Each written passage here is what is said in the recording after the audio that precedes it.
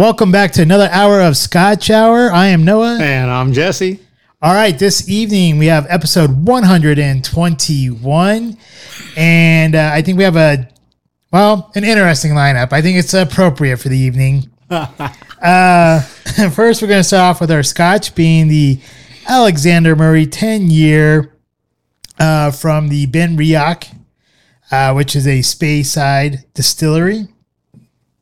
From that, we'll have our get-togethers and shout-outs, and our restaurant review being the Shindig Restaurant and Kitchen, followed up by our Smart Challenge Idiocracy. So before we jump in, I just want to say thank you to all of our new subscribers on YouTube. You guys are really helping us get closer, at least to the 100 mark. We're still trying to get up to 1,000, so we can just open up one more zero. Yeah, just a few more. So that way we can start opening up other features here, so we can make a better podcast for you. And then also thank you to all of our listeners on all the different podcast platforms. We greatly appreciate all of your guys' listenings out there. We're having a pretty decent month, so thank you for all of you who are listening to us. And thank you to all of our Rumble watchers as well. Please like and share and subscribe. Anytime you like or leave a comment, that helps us out. That helps with the algorithms, helps get our show out to other people. If you do leave comments, we like to reply to them and converse with with the people who watch us. And please make sure you hit that subscribe button one more time. So with that, we'll go ahead and get started with this fun evening.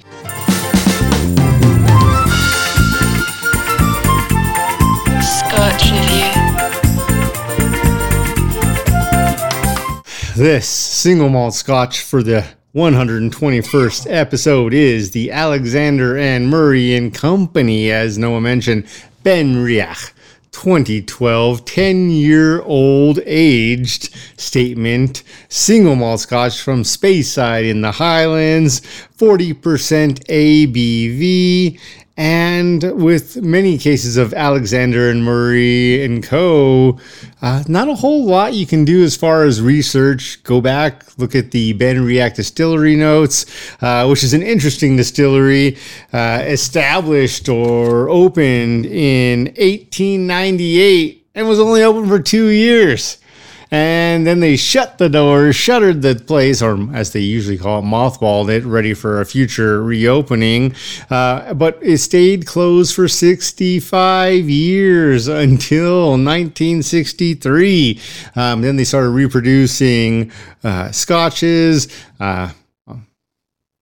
eventually improved, got to single malt scotches, and since then, Benriach Distillery has done a number of amazing scotches. Rachel Berry, their master Scotch man, woman, whatever you may want to call her, distiller, taster, blender, amazing craftswoman, I will say, has done some great things. I don't know that she had any part in this. That's a good question. I don't know if she did either, because it doesn't really say one way or the other. But I would imagine her influence might be there somewhat. We're going to find out. So Rachel Berry, master distiller at Benriach, if you had something to do with this, let us know.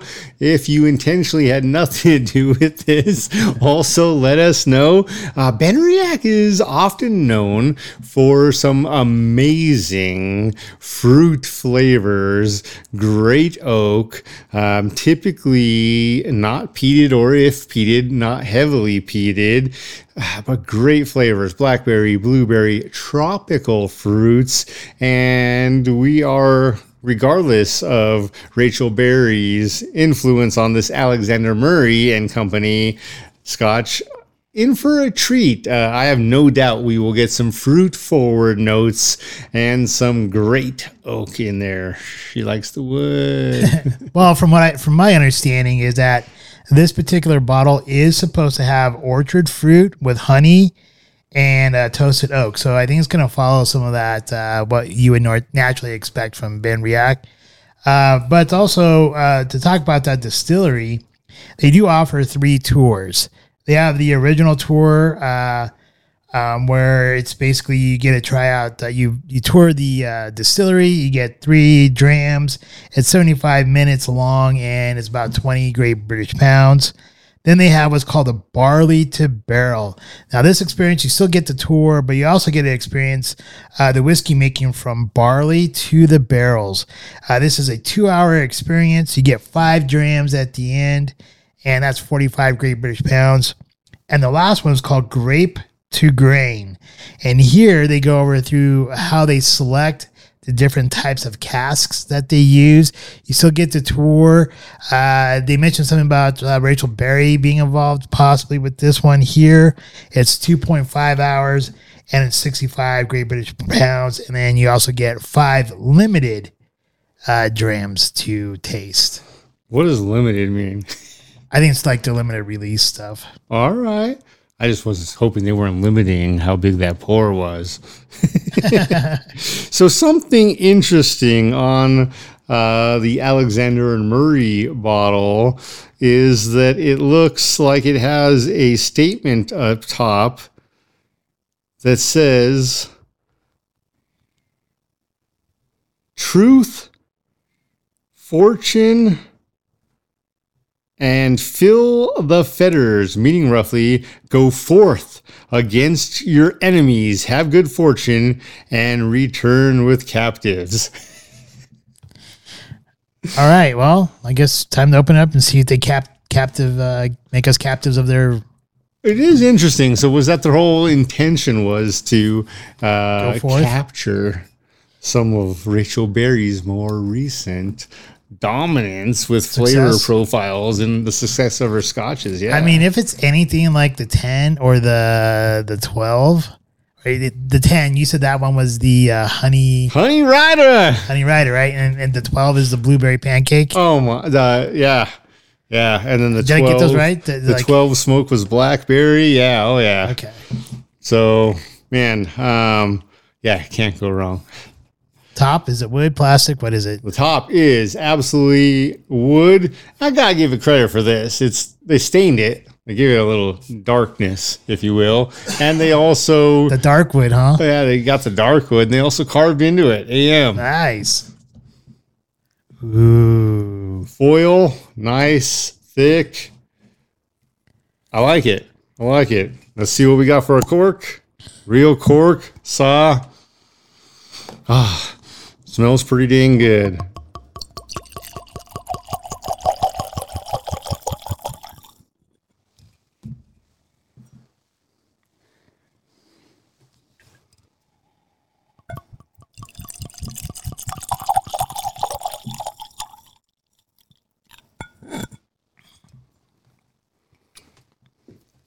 And down she goes. Well, we're lucky. All right. Well, it's now time for our tasting and our warp speed. So cheers. Cheers.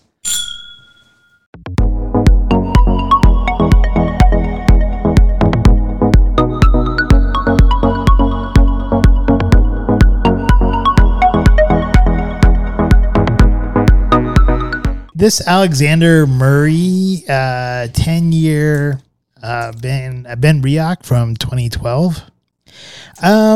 I actually I like it. I find it's pleasantly surprising, I guess. It doesn't come in a tin, so I think that's a little bit of a knock on it. I know out of the both of us, I'm usually the one who takes the risk on getting scotches that have no tins, because I think I selected 2 the Kirklands and now this Alexander Murray. And I think those are the only ones that we've done without tins. So I guess I'm the one who tends to be a little bit more willing to venture out onto that limb. That being stated, I think we did a pretty good job with the Kirkland ones. I think the Kirkland ones had some decent flavors to them. And I think this Alexander Murray one is actually really decent as well. When you look at the coloring here, I do like the coloring. Even when you look at it in the bottle, you can kind of see the coloring there. And here I put that was a nice golden amber, which I really enjoyed the coloring of it. And I gave it a 5 out of 5 for the color. So I was pretty pleased with that. The presentation. I really love the wooden top. I like how the it's wooden top kicks ass. I love how it's kind of embossed or chiseled in there with it was the AM, right? And I really like just the color of the labeling. It just, the bottle looks nice. But here's the thing, it has no tin. So I'm really I was fluctuating back and forth. Should I give it 4 out of 5 points or should I give it 3 out of 5 points? Because the tin really means a lot to me in the presentation. So I had to go with this kind of scale. If I'm going to give a bottle that has a really nice tin or box, only a 4, because it's not very intricate. And it takes something special, maybe in your background, maybe people can see the Grand Vintage Grand Reserva, that orange bottle, or even the Grand Cru, or even the Alexander King Alexander from the Delmore. Those are 5. Those are 5s. Okay, so if I'm looking at those and those are 5s, and all these other boxes are definitely mostly 4s with the tins and the bottles, then I have to be kind of true to myself and say, because there's no 10, it gets a 3. If it had a 10, and depending on how that 10, this would easily be a 4 in this category. But yeah, even with just how it is with no 10, I was highly contemplating giving it a 4 out of 5, just because it's done some things with the top that most other people have not done, which I really like a lot. So yeah, that's a 3 out of 5 there. Now the aroma here, this is where it gets kind of difficult for me, because I was expecting something a little bit more on the bouquet here when you smell it. It's really light, very subtle, very delicate. I do get hints, when I first smelled it, I got honey right away with toasted oak. But then after it settled down a little bit more, I started getting hints of peach and malt. Which is nice, and it's very inviting, and it doesn't overpower you. Could the aroma have been a little bit stronger or have a little bit more characteristics that maybe stuck out? Yes. But even though with how mild and reserved and delicate it was, I still gave it a 26 out of 30. Mostly because it had a nice little bit hint of sweetness to it, and it wasn't anything that was repugnant or anything like that. So I liked the way it smelled, but it wasn't that's a dirty dog. Now, as far as the palate, here I put nice sweetness with hints of peach, vanilla, honey, and hints of blackberry in there. Now, for me, with this particular Scotch, it was kind of like a sweet bomb up front, where all the sweetness hits you on the front palate. This is where I got the honey, the vanilla, and the peach. And then as it started rolling into the mid palate, it was a very, very light body. So it almost it lacked body right there in the mid palate and in the back palate. But in the back palate, I think that's where I kind of got the hint of the blackberry. And as we go into the finish, for me, there was a tad bit of spice there. But as it started to mellow out the finish and it lingered there, to me, I got it was almost like eating a toast with a berry jam. This is where I think the blackberry comes in for me. And I got blackberry jam with vanilla oak. And that's kind of what I put here is I put light blackberry jam with vanilla oak as my finish. That kind of lingers there. And to me, that blackberry jamminess, kind of what I would imagine when you put on a toast, just kind of that sweetness lingered there for a while. And I really enjoyed that. And I liked it a lot. So for the palate, I gave it a 26. For the finish, I gave it a 26. So my grand total is 86 points. I did enjoy this one. I think it's a nice summer Scotch, especially during a nice warm day like it is today. I think we're in the mid 80s maybe. I think it's 82 right now.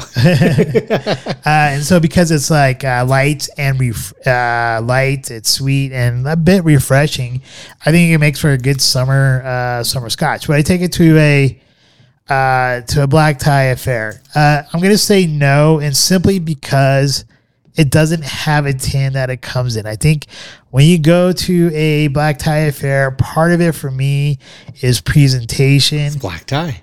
And I would want it to have a nice tin for it to come in, or if it didn't come in a tin, maybe if it had like a velvet bag that it came in or something, something other than just the bottle itself. I think the taste is worthy enough to take it to a black tie affair, but I don't think the presentation is there for me. Would I take it to game night? Hell yes.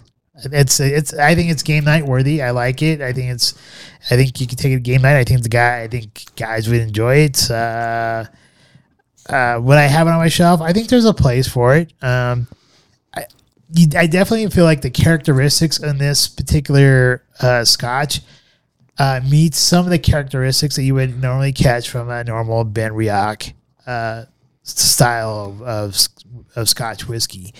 And you can tell that it is from there just because of some of the characteristics. So yeah, I think there's a place for it on the shelf because it's different from the normal 10, the 10-year Benriach or the 10-year Smoky. So I think it does add like a nice little flavor there or nuance in that experience. I think it's something definitely to have on the shelf to share with, with another Scotch connoisseur who comes over to your house. Now, it's not going to be, it's a Highlands, it's a Speyside. If it's a friend that likes, something like that has likes that smoky peat or the heavy peat or anything like that, that you might get from like Isla or one of those isles out there, they may not enjoy it. But if they like something like Benriach or any kind of Speyside, I think it might be an enjoyable experience for them. And I think at only it was $49.99. They're at Total Wine and More. I think it's definitely a good pickup. All right. Well, our scores are not so far off, but they are not quite the same. First thing, going straight from, it is a great bottle. Alexander and Murray, you guys did a great job with the bottle. If it wasn't for the wood top, a great box is 5, no box is 4. Actually, a good box is 4. A Macallan 12-year typically is a 4. No box, maybe a 3 or a 2. So I would say normally, unless you have a great bottle, a no box would be a 2.5. It gets a 3 only because it is a great bottle, and I love it, but I don't know if you're trying to save the earth or what. People can recycle. Clearly, we reuse our boxes.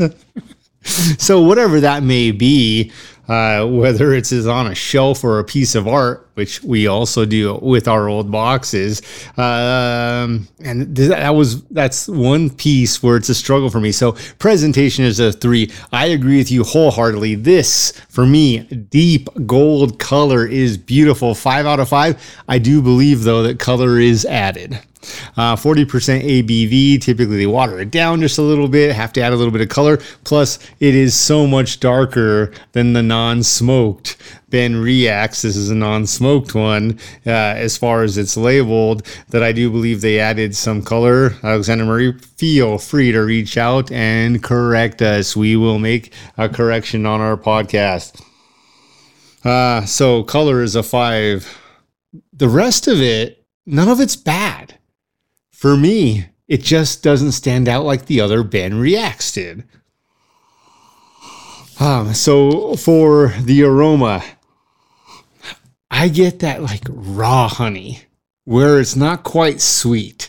For me, this is not a super sweet Scotch, but it is smooth, balanced, and creamy. And that's interesting because I go from raw honey very quickly on the nose, Honeycrisp apple. And I say Honeycrisp because it's not red, it's not green, but it is super sweet just for a second. And then there's the pre-ripe peach smell and the mild bourbon oak. And I really got that when rubbing it between the hands and really bringing out, after all the alcohol evaporated, was that bourbon oak. So for me, the nose, a 25. The palate, the front of this palate actually starts really well. I get burnt honey or burnt sugar, one of the two, followed by creamy. It's like an unripe banana and spice.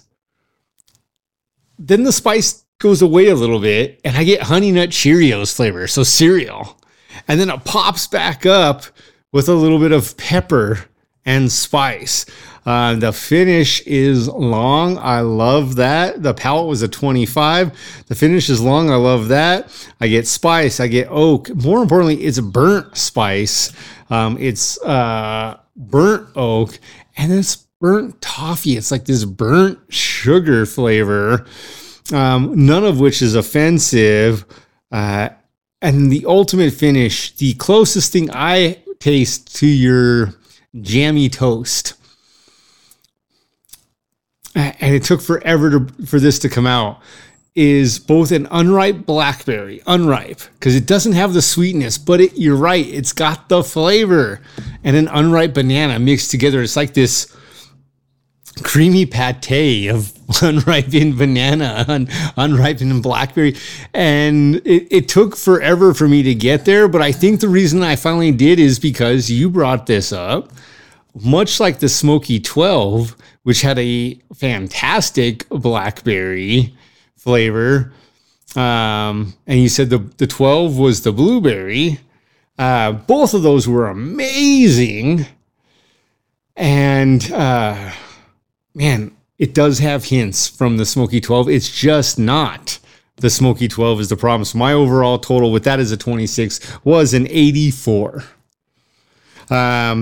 Would I take it to a black tie event? I'm right there with you. I love the topper, but you don't even see that till you open it. And then after that, actually, the foil doesn't quite match the bottle. I wish they would tie that in just a little bit differently. I do love the saying on the foil. I love the carving, engraving, etching, burning of AM for Alexander Murray into the top. I do question this dark wood topper, though. It's so rare, and it doesn't quite fit the bottle that it almost looks out of place to me. I wouldn't take it to a black tie event because, though, really, the box. Now, for game night, this is where it gets really tricky to me, and we talk about things like biases. And the fact that Alexander Murray is putting that it's a Benriach on here, and we're both tasting hues and hints of the Benriach 12, I'm almost tempted not to bring it to a game night because it's not the 12. It's not the blue. Man, that blueberry kicked ass. This is falling just a little bit short. It's not that I wouldn't bring it to a game night if it was the only thing available. It would not be my preference. Because of that, am I looking to seek this out on my shelf? No. But what it does do, and I love this experience. I love that we are doing this tonight because it reminds me, God damn it, Jesse, go to the liquor store, make sure you get a bottle of the 12 and the Smoky 12. So one of these nights when you and Noah want to taste blackberry and blueberry and that real honey flavor, you've got it in the Benriach 12 and the Benriach 12 Smoky. Now, that being said, this is only a 10. The Benriach 10s are pretty damn good too. Overall, though, 84. No regrets. Not even one. And it's not offensive to drink. It's just not what I would expect from a Benriach. I think you make some really valid points there, and I agree with those points. It is like when you compare it to Benriach, either one of the 10s, the 10, Smoky 10, the 12, or the Smoky 12, you can tell it's in the family, but it's not them. Yeah. Right? It's like the stepson, the red-headed stepdaughter, or maybe it's like maybe it's like a. Well, maybe not that, but maybe it's more like a half brother or a half sister. Oh my goodness! You know, where like they have the bastard child out where of they have like one where they have like one parent is the same, but the other parent is not. And I'm not saying it's a bastard either. I'm just saying that like you can tell that it's part of the family, but maybe it's not like the same immediate family. And I get like. Almost the same price point, I think. Yeah, you could get like the immediate family with the 10. With the 10, but I still think there is a I think it is a different different expression of it, And I still think it's enjoyable and nice. I think the biggest difference for me, though, definitely has to be that it has no tin. And so I think that's kind of the biggest detractor from it. Yeah, for me, every one of the Benriachs had, especially with starting with just the regular tin, as I've always called it, the Honey Rider, they have a very distinct natural honey sweetness at the forefront of the palate, and typically in the middle or finish there is a very distinct berry flavor, and it's one that we have never questioned. It's not like, well, this might be, or it might kind of be, or there might be, for me in this one, a muddled banana in there. But I agree with you 100%. Nothing about it's offensive. It's just not jumping out off the shelf into my hand. I get that. All right. Well, I say, 86. He has 84. Pretty average, close. 85.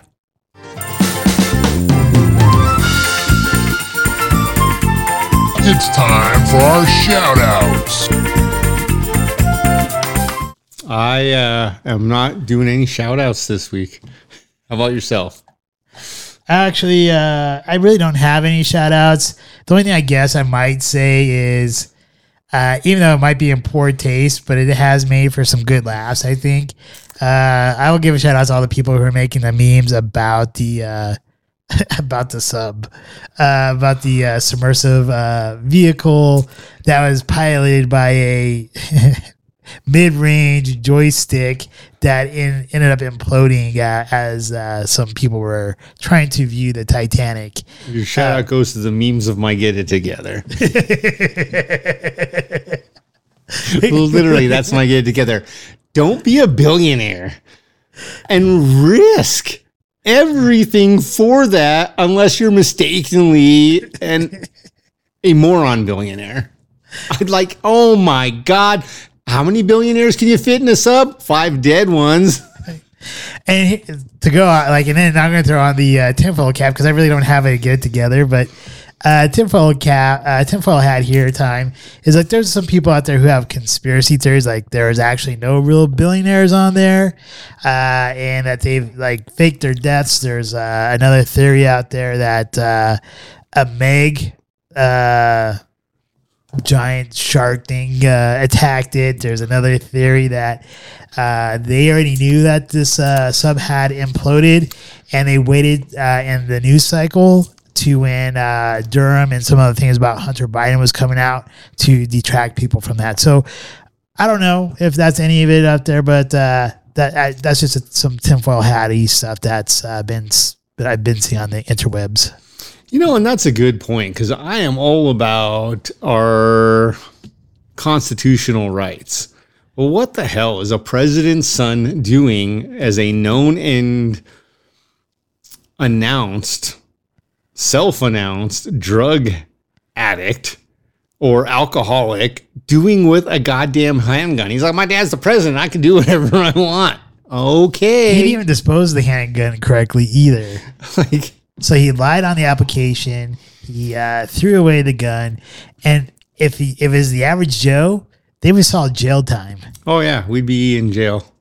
Oh yeah, long time, not just jail time. Jail time. Long jail time. Jail would be like, we love you, long time.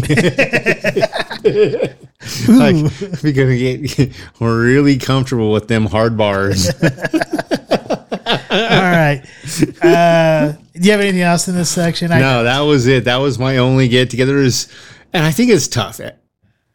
If you and I were truly billionaires, I'm not going to go take a trip in a fuck that shit Friday that's being piloted by a video game controller. No effing way. I don't even know about any of that. And on top of that, why would I want some diversity hire to pilot my be the son? pilot as opposed to a naval captain? Yeah, I'm gonna want a naval captain, someone who has like decades of experience to pilot my sub, not some because he's white, we're not gonna hire him because he doesn't breed inspiration.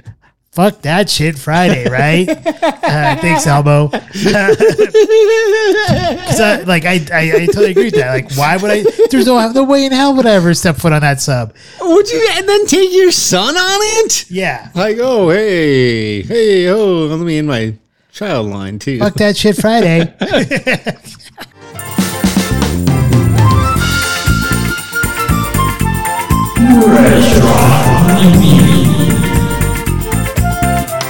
Shindig Bar and Kitchen in Lone Tree, right around the corner from the Clock Tower Bar in Lone Tree. So, when I first arrived, they are going through a rebranding. I think it's very easy to see that because their signage is not correct at the current moment. They have like a banner currently hanging up there that has their name, and the signage hasn't been changed. Haphazardly. It hasn't been changed yet. The patio area looks okay.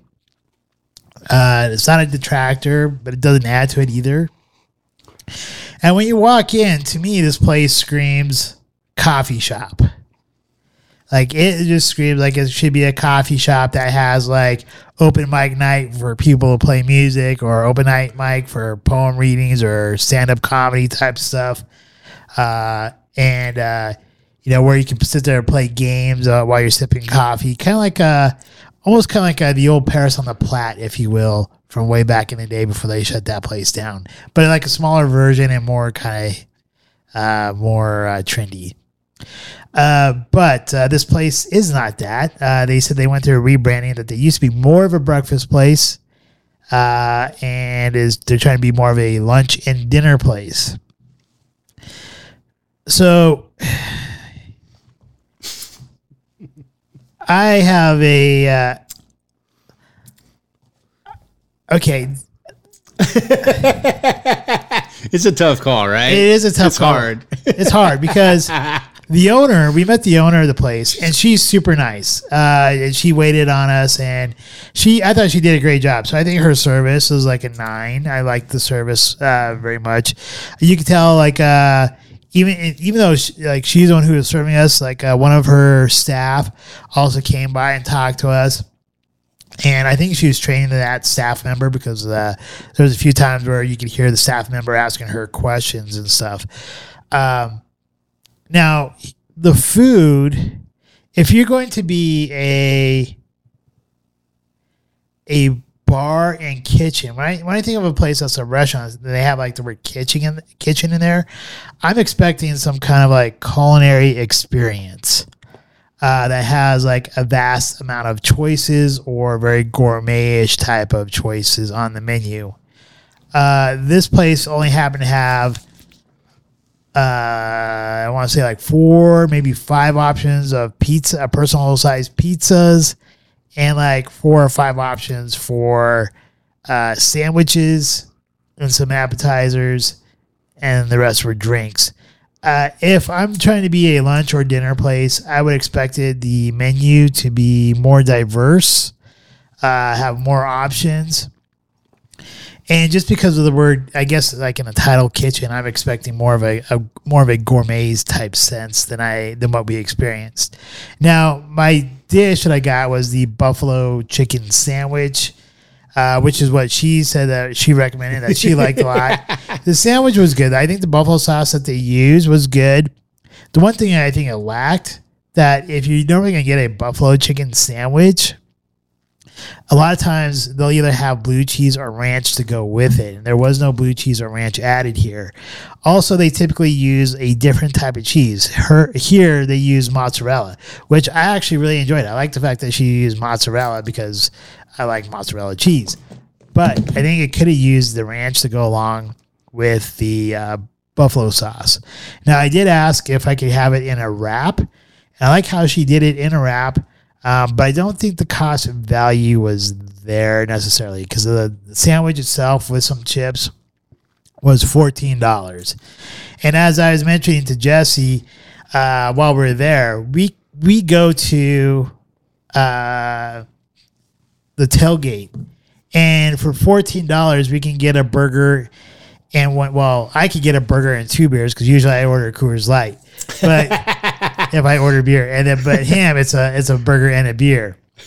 But since I did order an IPA this time, my bill came up to about $20. And so with $20 for a sandwich and a beer, once again, over at the tailgate, I get 2 beers and a sandwich. A burger. Giant burger. A giant burger, yeah.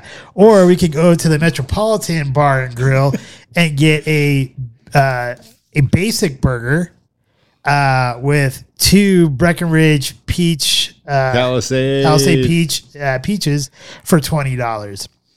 And also an appetizer, because usually one of us will get like one of those small happy hour appetizers for roughly like $21.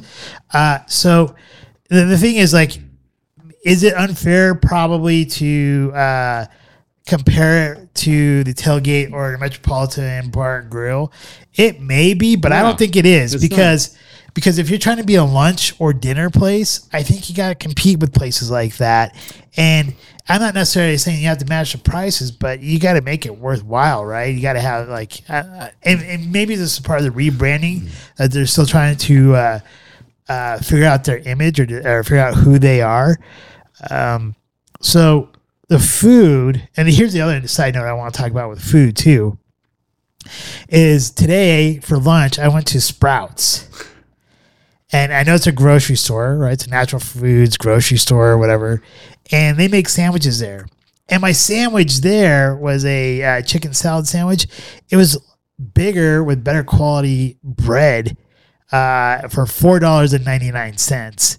Yeah, I didn't get a beer, but even if I got a beer for $4.90 for basically $5 of the sandwich, that was bigger than what I got. It had more chicken than what I got. And if I would have bought myself a beer, I would have saved myself money just going, like, getting a sandwich there from Sprouts. So the food value wasn't there. So is it a destination spot? Definitely not. Not at this point. I think maybe if they find their identity, it could be a decent place to go, but still I'm not sure it would be a destination. The food itself, I'm going to give it a 6. It wasn't really like great. The atmosphere there, I couldn't place the atmosphere. It seems like, once again, because of the rebranding, maybe it's trying to find its identity. So I'm going to give that a 6. But the owner was super nice. And so I feel bad giving it a 6 and stuff for these areas. But she was like super nice. She says like how they want to cultivate an environment like Cheers. She didn't say Cheers. I'm saying Cheers because she says she wants, they want her and her staff want to know everyone that comes in. And it really was kind of prevalent because like some of the people that came in this evening, they all knew each other and they were like walking into like the kitchen area, the bar area, almost kind of like it seemed like, and it seemed like they're just a big group of friends. So I think if you're looking for like a neighborhood type of place, you want to make it like a normal place, that might be the place to go for you if you live in that area. But honestly, for me, it wouldn't be that for me. So overall, I'm going to give it like, she's a 9, but I don't think if we had her, I'm not sure if the service would have been a 9. So overall, I'm going to give it a 6. And, give the place a try. Maybe like in a week or two, maybe they might find more of an identity, figure things out a little bit more. And, I'd say like, let her know that you, saw or heard about her from us here on Scotch Hour. And, all right. Well, yeah. The Shindig Bar and Kitchen, man. Our scores are exactly the same at the end. Literally, it's a 6 for my total score as well. My experience was a little bit different. We go in, I'm assuming immediately, this place that used to be the Lincoln Station that has a banner haphazardly hung from it, crooked, where you can see the old sign underneath because it's drooping so much. The Shindig Bar and Kitchen, that the old place closed down and this place was bought out. We went in. Tiffany, the owner, was amazing with service. I actually gave service a 10. I thought service was, you don't get better service from a mid-range restaurant. I really believe that. Tiffany, thank you for that experience if you ever watch this show. That was the highlight, though. That was absolutely the highlight. As Noah had mentioned, we asked her a lot of questions. Really, he asked her a lot of questions. I was stuffing my mouth with food at the moment. And with that, some of those questions were, is this new? And she's like, nope, we're just rebranding, which was one of our guesses from the get-go. But she also tried to paint a picture that there was nothing wrong with her business model because all the people in there for poker night, sometimes upwards of 50 people, she said, bought a dinner and a drink. And part of me is curious if she's doing the math from the other piece, which is the ugly side of it, but the real side of it is, yeah, you got one guy in here buying a meal, a sandwich for $14 and a beer for $6. And he's there for 6 hours. What about if you turn that table every 2 instead of letting them sit there for 6? And sometimes that's the ugly side of business is you want people to come. You got to have food good enough to drive them there, but not just that people were coming there because the food's okay and the service is great and you know my name, but I'm here to play poker because the food actually was not great. It was not good at all to me. So I started my dinner with the spinach and artichoke dip. I thought the spinach and artichoke dip itself was okay. The pita bread pieces that they put with it overpowered the dip. The artichoke was almost not prevalent at all. And by the time I was done eating, and I'm like, why the hell did I eat this? I ate 3 out of 10. It was a 3. That is solid to me. My sandwich, I went with the Italian hoagie. Oh man, you got ham and salami and pepperoni and marinara and mozzarella. And a toasted hoagie, all the fixings to make this sandwich great. And again, it was only mediocre. The Italian hoagie was only a 5. We've gone to so many places where we had Philly sandwiches and other things and given them an 8, and they were 10 times this sandwich. So it's crazy to me that people would keep coming back there for this meal. The drinks were a 7. I had an old fashioned, not great. Left me wanting, honestly. The value of the food at the end of the day, the service was great, but the value was only a 5. This is a mid-range restaurant. Atmosphere was a 6. It just looked discombobulated. It was not sexy as hell. Total score for me was a 6. I would not take a friend there if I was in the neighborhood or meet a friend there. I would not take a date there. It is definitely not a destination. But I would understand there are multiple apartment homes above and right nearby where if that's part of their culture to do it, like, hey, be part of that atmosphere, that, area. And I think Tiffany, the owner, really thought that she was the one bringing them all in. I don't think she realized she wasn't part of their poker game of 24 people. She was serving them beers and giving them great service. And in the long run, Tiffany, this is not an attack, but man, if I'm running that business, I'm not rebranding and changing the name to draw in more business.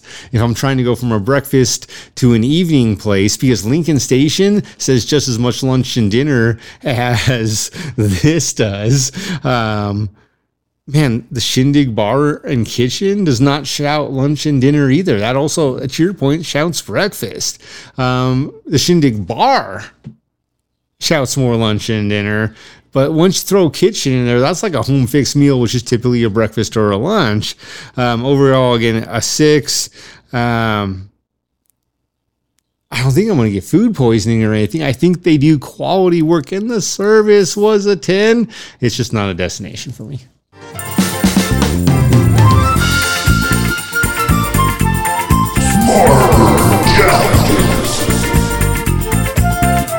The Smarter Challenge movie review of Idiocracy, the 2006 sci-fi comedy by Mike Judge. Well, he was the director anyhow. Originally, I think he wrote it too.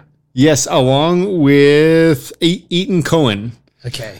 Eaton Cohen, which is not one of the Cohen brothers, which is too bad because I imagine they could have done something a little bit different with this, but Ethan Coen also did movies. I think he was actually the win of the writers of these two, because Mike Judge did The Office. I didn't mind The Office. It was not my shtick. But he also did Beavis and Butthead, which I loved. Yes, and that was my other point, which is, but again, like these are below us. All right. However, Ethan Coen did Tropic Thunder and Madagascar Escape from Africa 2.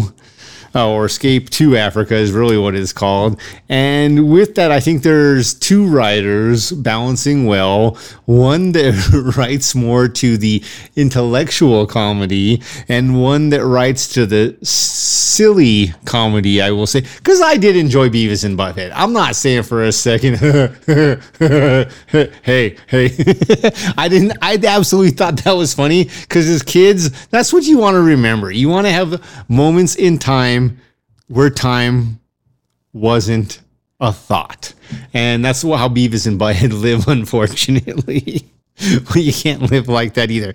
But 2006 sci-fi comedy directed by Mike Judge, who also, as you mentioned, Beavis and Butthead, The Office, movie 1999, co-written by Ethan Coen, Tropic Thunder, Madagascar, Escape to Africa, and for me, there's a multiple number of actors and actresses in here. Luke Wilson plays Corporal Joe Bowers, and Mayo Rudolph plays a street prostitute. I'm just going to leave it at that. Dax Shepard plays Frito Pendejo, and Terry Crews. He was actually great. I actually like as President Macho Camacho. Oh yes, Macho Camacho president. Oh, I thought he was great. Also, I was just like laughing my ass off the second I saw him because I'm like, man, this is like the Expendables all over again.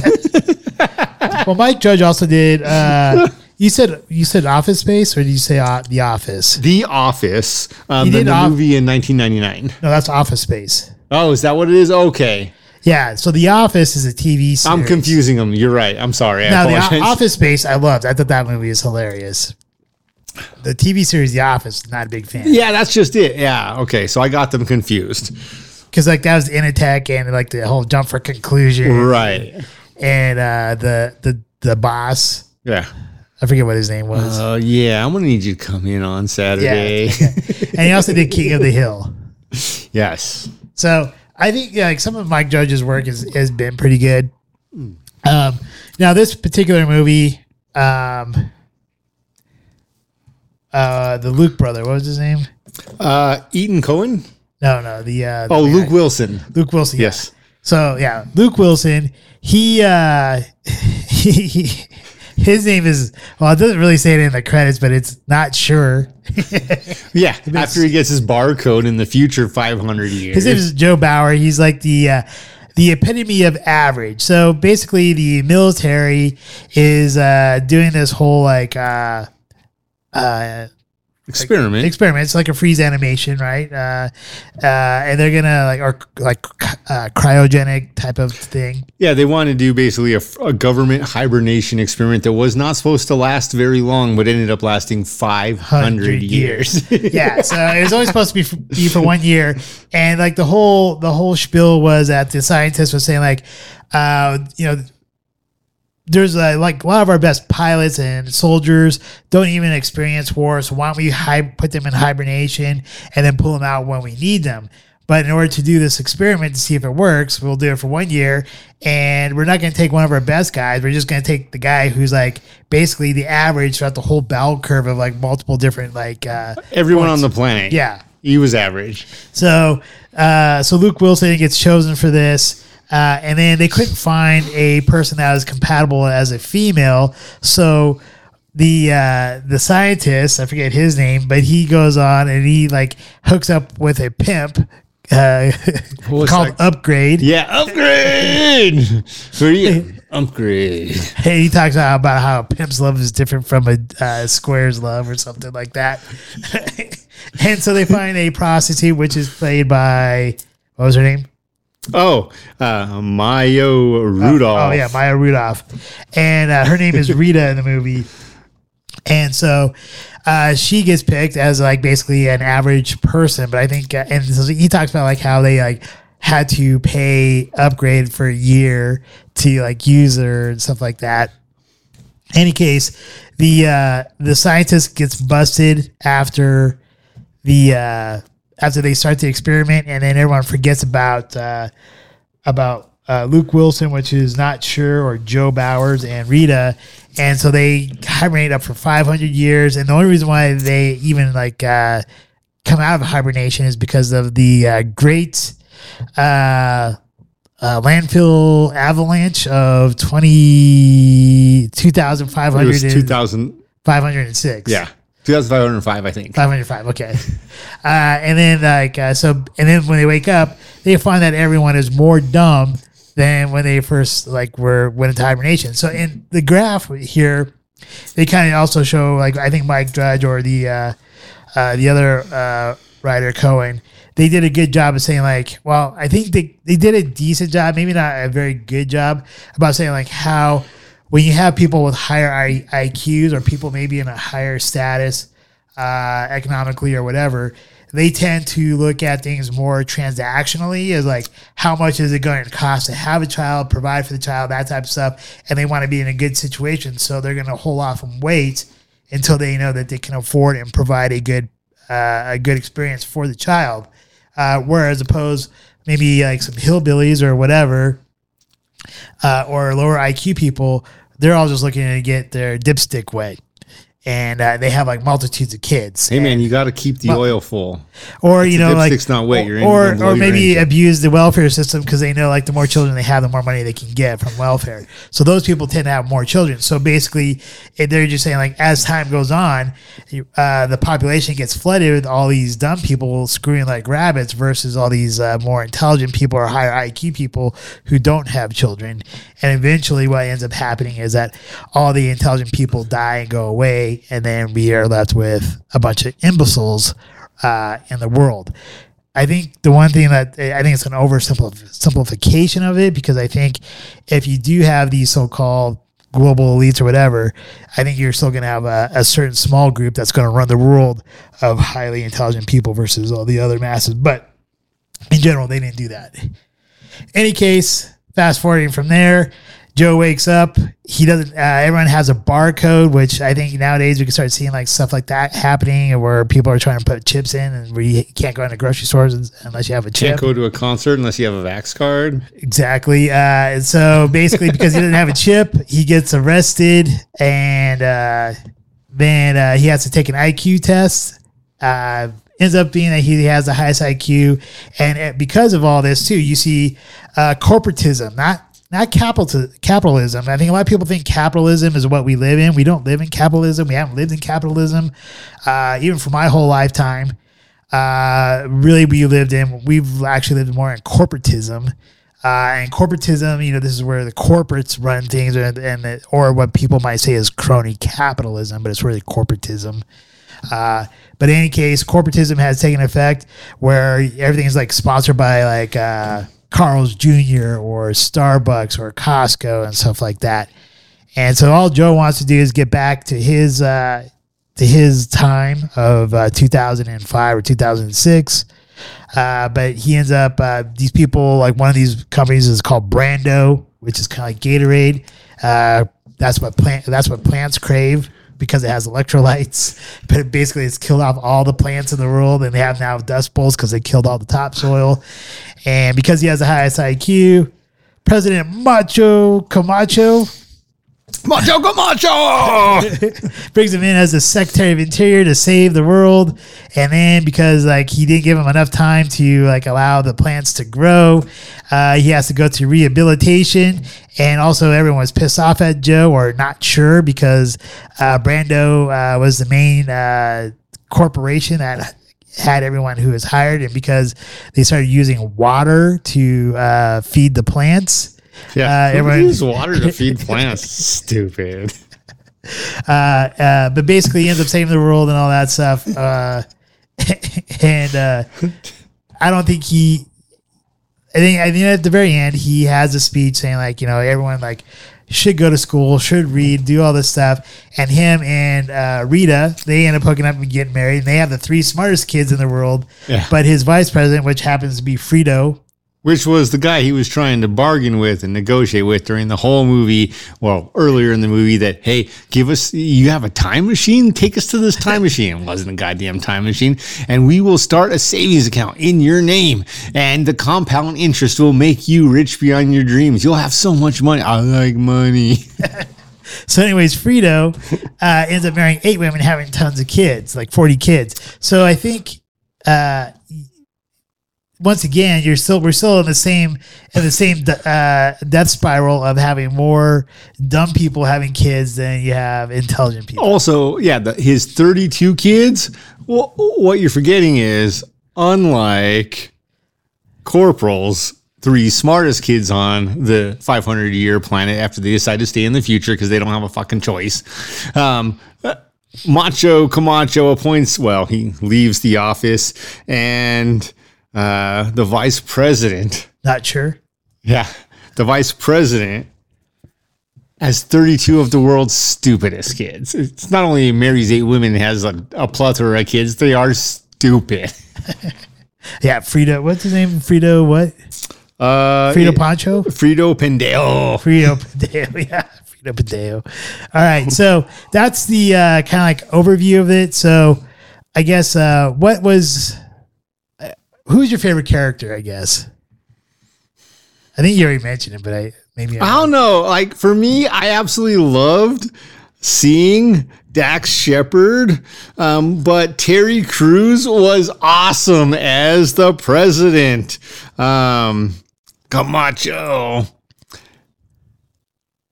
We were talking about this at dinner. And it is one of the least sexy, like honestly, the president, Camacho, was the most attractive person on the whole set. The next would be Luke Wilson as Corporal Joe Bowers. The prostitute, who's paying for that? I don't understand. Like, it's not a sexy cast. I'm sure that's intentional. No barcode in prison, Mr. Bowers. Not sure his name. Would be second, but ultimately in the long run, he did a great job. Camacho, Terry Crews did an amazing job. Man, you got to love how the pimp rolls out at the end. He surfaces. And he's like, where the hell's Rita? Where's my hoe? He's like, I need to make some money. So I say my favorite character is also President Camacho by Terry Crews. I think he just did an awesome job as that. Do you think they were making fun of Arnold Schwarzenegger? Probably. 2005? Yeah. I thought he was great. I thought he did a phenomenal job. Now, now seeing this movie, I know it's a comedy and it's kind of a dystopian type of like film of like what the future could be. What do you see in this movie that you might see kind of similarities to in today's world? Oh, the first thing would be the threat of artificial intelligence. And the second one being just people being so willing, not everyone, but all the smart ones died off because they stopped having kids for this world. But people being so willing to be lazy, out of shape, do whatever they had to, do nothing, live off the government, become a complete socialist world, really, just to have it easy. And guess what, ladies and gentlemen? I would rather have a hard fighting day at work that was long, and I've had several of them the past couple weeks, and come home tired and feel accomplished, than come home after an easy day and not feel accomplished. I need a win in my world. So one of the things I saw that, and we kind of briefly talked about in the whole like snapshot or review of the show, is like how you had to have a UPC on your wrist. And there's actually now, after COVID has started, or after COVID and then whatever, post-COVID, there are like Aldi and Whole Foods where they have like certain locations where you have to have like a UPC on your phone or like a chip put into you for you to even enter into these grocery stores to purchase food. And this kind of reminds me a lot of like what we see here in this movie where everyone had to have these UPCs in order to purchase anything. which kind of like shows like once we get to that level, I think we are starting to enter into a very bad area possibly for humans. Well, again, I'm not saying you should do things that you have to keep secret, but you shouldn't have to share everything you want to keep secret. And there is a huge difference in being coded or chipped, and all of this absolutely takes away from those rights. It is difficult. But you also have to wonder at the end of the day, it's not one mad scientist who's doing this. It's something greater. It is either an elite group trying to control everything, or it's artificial intelligence knowing they can one way or another. And again, the tragedy comes in people not being willing to fight, willing to fail, to go after a dream, as opposed to, oh, you mean I can work 4 hours a day on my couch and they'll just bring food to me and I don't have to work out because it's okay not to work out? I'm not okay with that. Yeah. And then the other thing I saw here is like Brando, the corporation, they were getting ready to face some charges from some government regulatory authority. And so what they did is that they ended up buying out the government. And they already own the FDA and the like. Yeah. So and I think that's pretty true right now. I think you see like corporations who try to bypass certain regulations by like bribing or doing whatever and paying off like the EPA or whatever. And Brando was the corporation which was screwing over the world. Again, I'm going after AI here. Although maybe it is just a group of elites trying to kill off the world, but AI trying to kill off the humans because we are the threat as we have trained and programmed it to think, and therefore they're the ones killing. Like, face it, ladies and gentlemen, plants do not grow off of Gatorade. Humans cannot survive off of Gatorade. We still need water if we're drinking all the Gatorade in the world. So plants do too.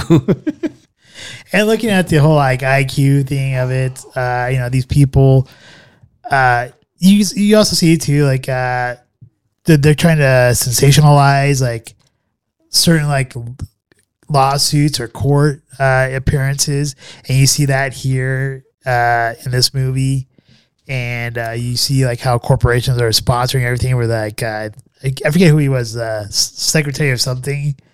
He's like, brought to you by whatever. I don't think it was Carl's Jr. I think it was like another company. I don't remember. I know what you're talking about.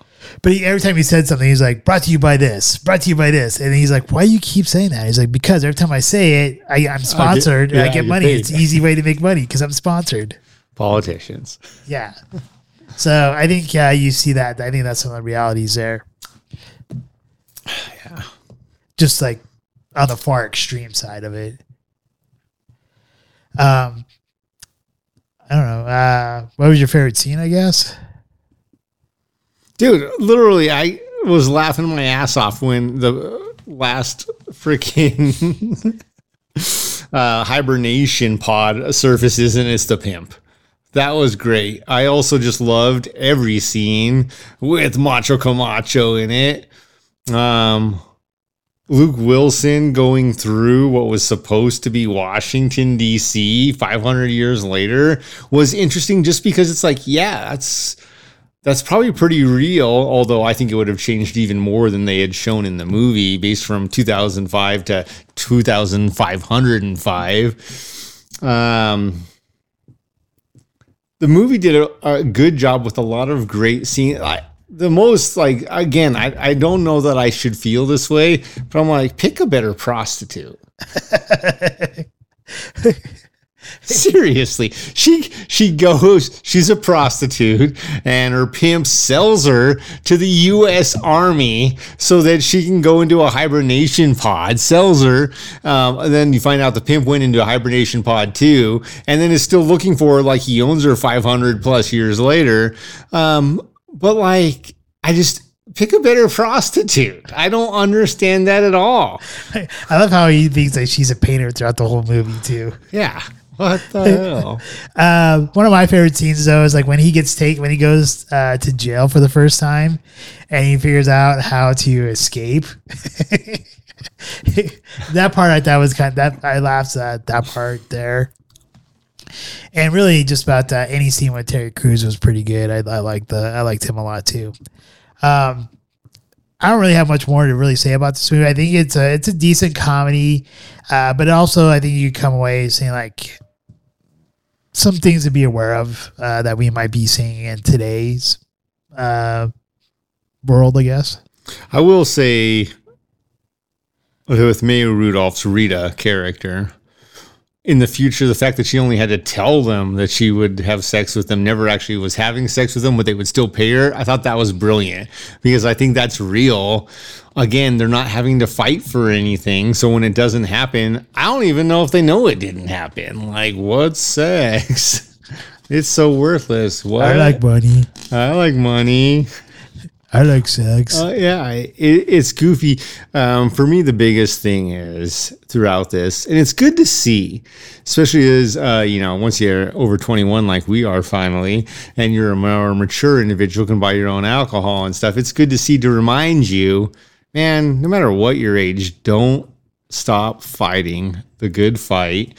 Keep learning, keep reading, working out, adapting, adjusting to the new world, or you will be misplaced.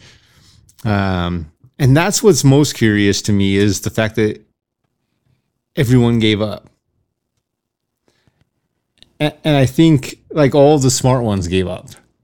And then in the future, 500 years from now, what? These are the two, a prostitute and a guy in the army that was the most average person on the planet are the two smartest people. So we went backwards. Oh, yeah. And I think that's real. I think if we don't continue to fight, to strive to be better, to push ourselves, and that's not always easy because comfort is nice. Let's face it. Guess what, though, ladies and gentlemen? That's for your 65 plus years. Well, I don't think I can say it any better. So yeah, I guess I have no last words on this movie other than just check it out. It's an entertaining movie.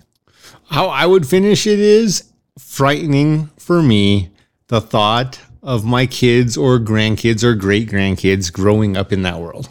It's a very real and being okay with it though. The fear isn't that they're even growing up in it. It's that they adjust to this is good.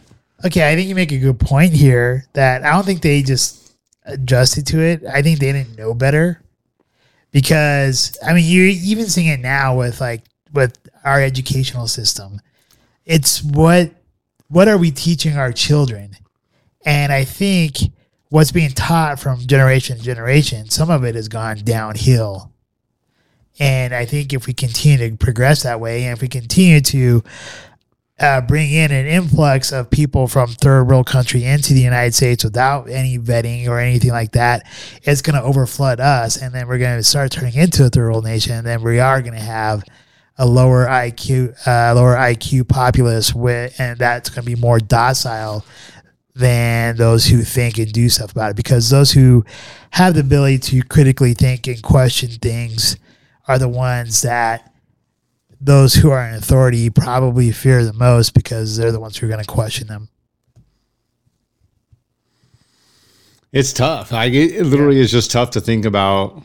It's just kind of a scary snapshot of like what could happen. Going backwards so far. And then when you think about what happened during COVID and the number of people who use sick benefits because they just don't want to get up, or who think they're not going to get fired because they just keep sleeping in and we couldn't fire you during COVID. Like it's astounding because it happened in just a couple years. Go through a couple 100 years of that. Yeah, people really are potentially that weak. Well, yeah, and still you got people still wearing masks today, even though there's been plenty of peer reviews that have come out saying masks don't work. Even the Dr. Bricks said that they just made that up, and they also made up the whole 6-foot rule in her book. So, but yet you still see people wearing masks. Well, also psychological to control. We know it was a mind game. It was. I think what it was, like, if you ask me, it's just it is a mind game, but it's to see those who would follow authority versus those who would challenge authority. Because if you're gonna want to like if you want to do something to society and mold it into the way you want it, you're gonna want the docile people who just obey authority and not those who challenge you. Well, they all got their quote unquote chips. They got their Vax cards. They're all marked. Like literally, they did allow it. They did. I believe authority. Trust the science. There it is. I like that movie Ass. That's fucked up. It's just a movie of a guy's ass for an hour and a half. All right.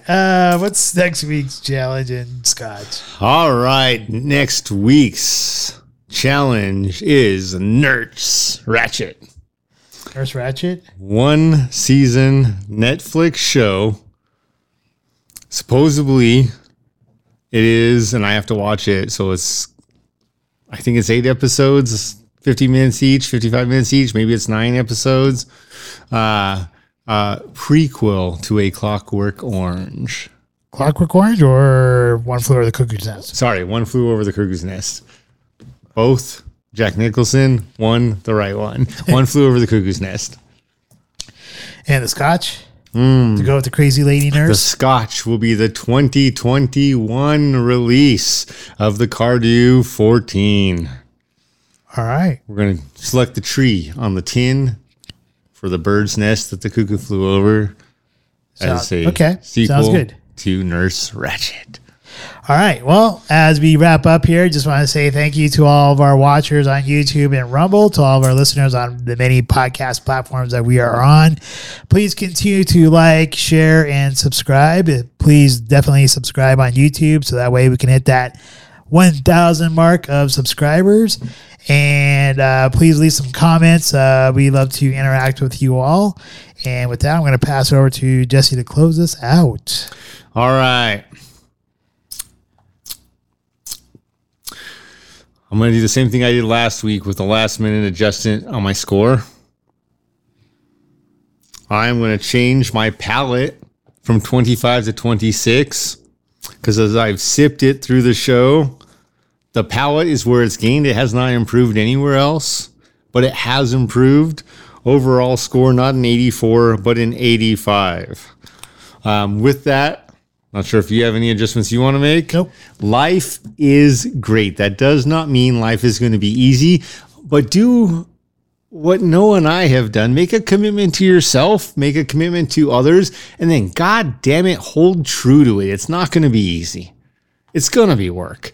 A commitment should not be made lightly, but we made a commitment. We have done it for 121 weeks in a row now.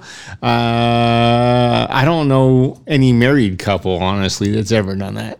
I'm sure they have. Like, I came home at least once, 121 weeks. That doesn't count. This is a different level of commitment. This is picking out a Scotch. It's being present for a show. It's doing research, a smarter challenge. It's spending time in a show, after a show, taking pictures, putting up videos as Noah does every time we do a show. This is not easy work. What I'm saying here is believe in yourself. Start with the small commitments. What's easy? Build off of that. I love this idea. My boss shared with me not terribly long ago, but you start with a routine you're good with and you build off of that. And it's brilliant because even if you take a step back, your foundation is still there with the good routine. So we do our show and then we take some photos and then we put out a video and we put out advertising and we do all these different pieces. We go to restaurants. The foundation is there. Do that for yourselves. Remember, life is great. Make a commitment. Drink responsibly. Do not drink too much and drive. And remember, same bat time, same bat channel. Well, same Scotch time, same Scotch channel. And until next week, Scotchman. Cheers. We hope you enjoyed this evening's episode of Scotch Hour. If you did, please like, share, and subscribe. Also, if you have not done so already, please become a patron member. with memberships starting as low as $1 a month. Thank you, and hopefully you have a wonderful evening.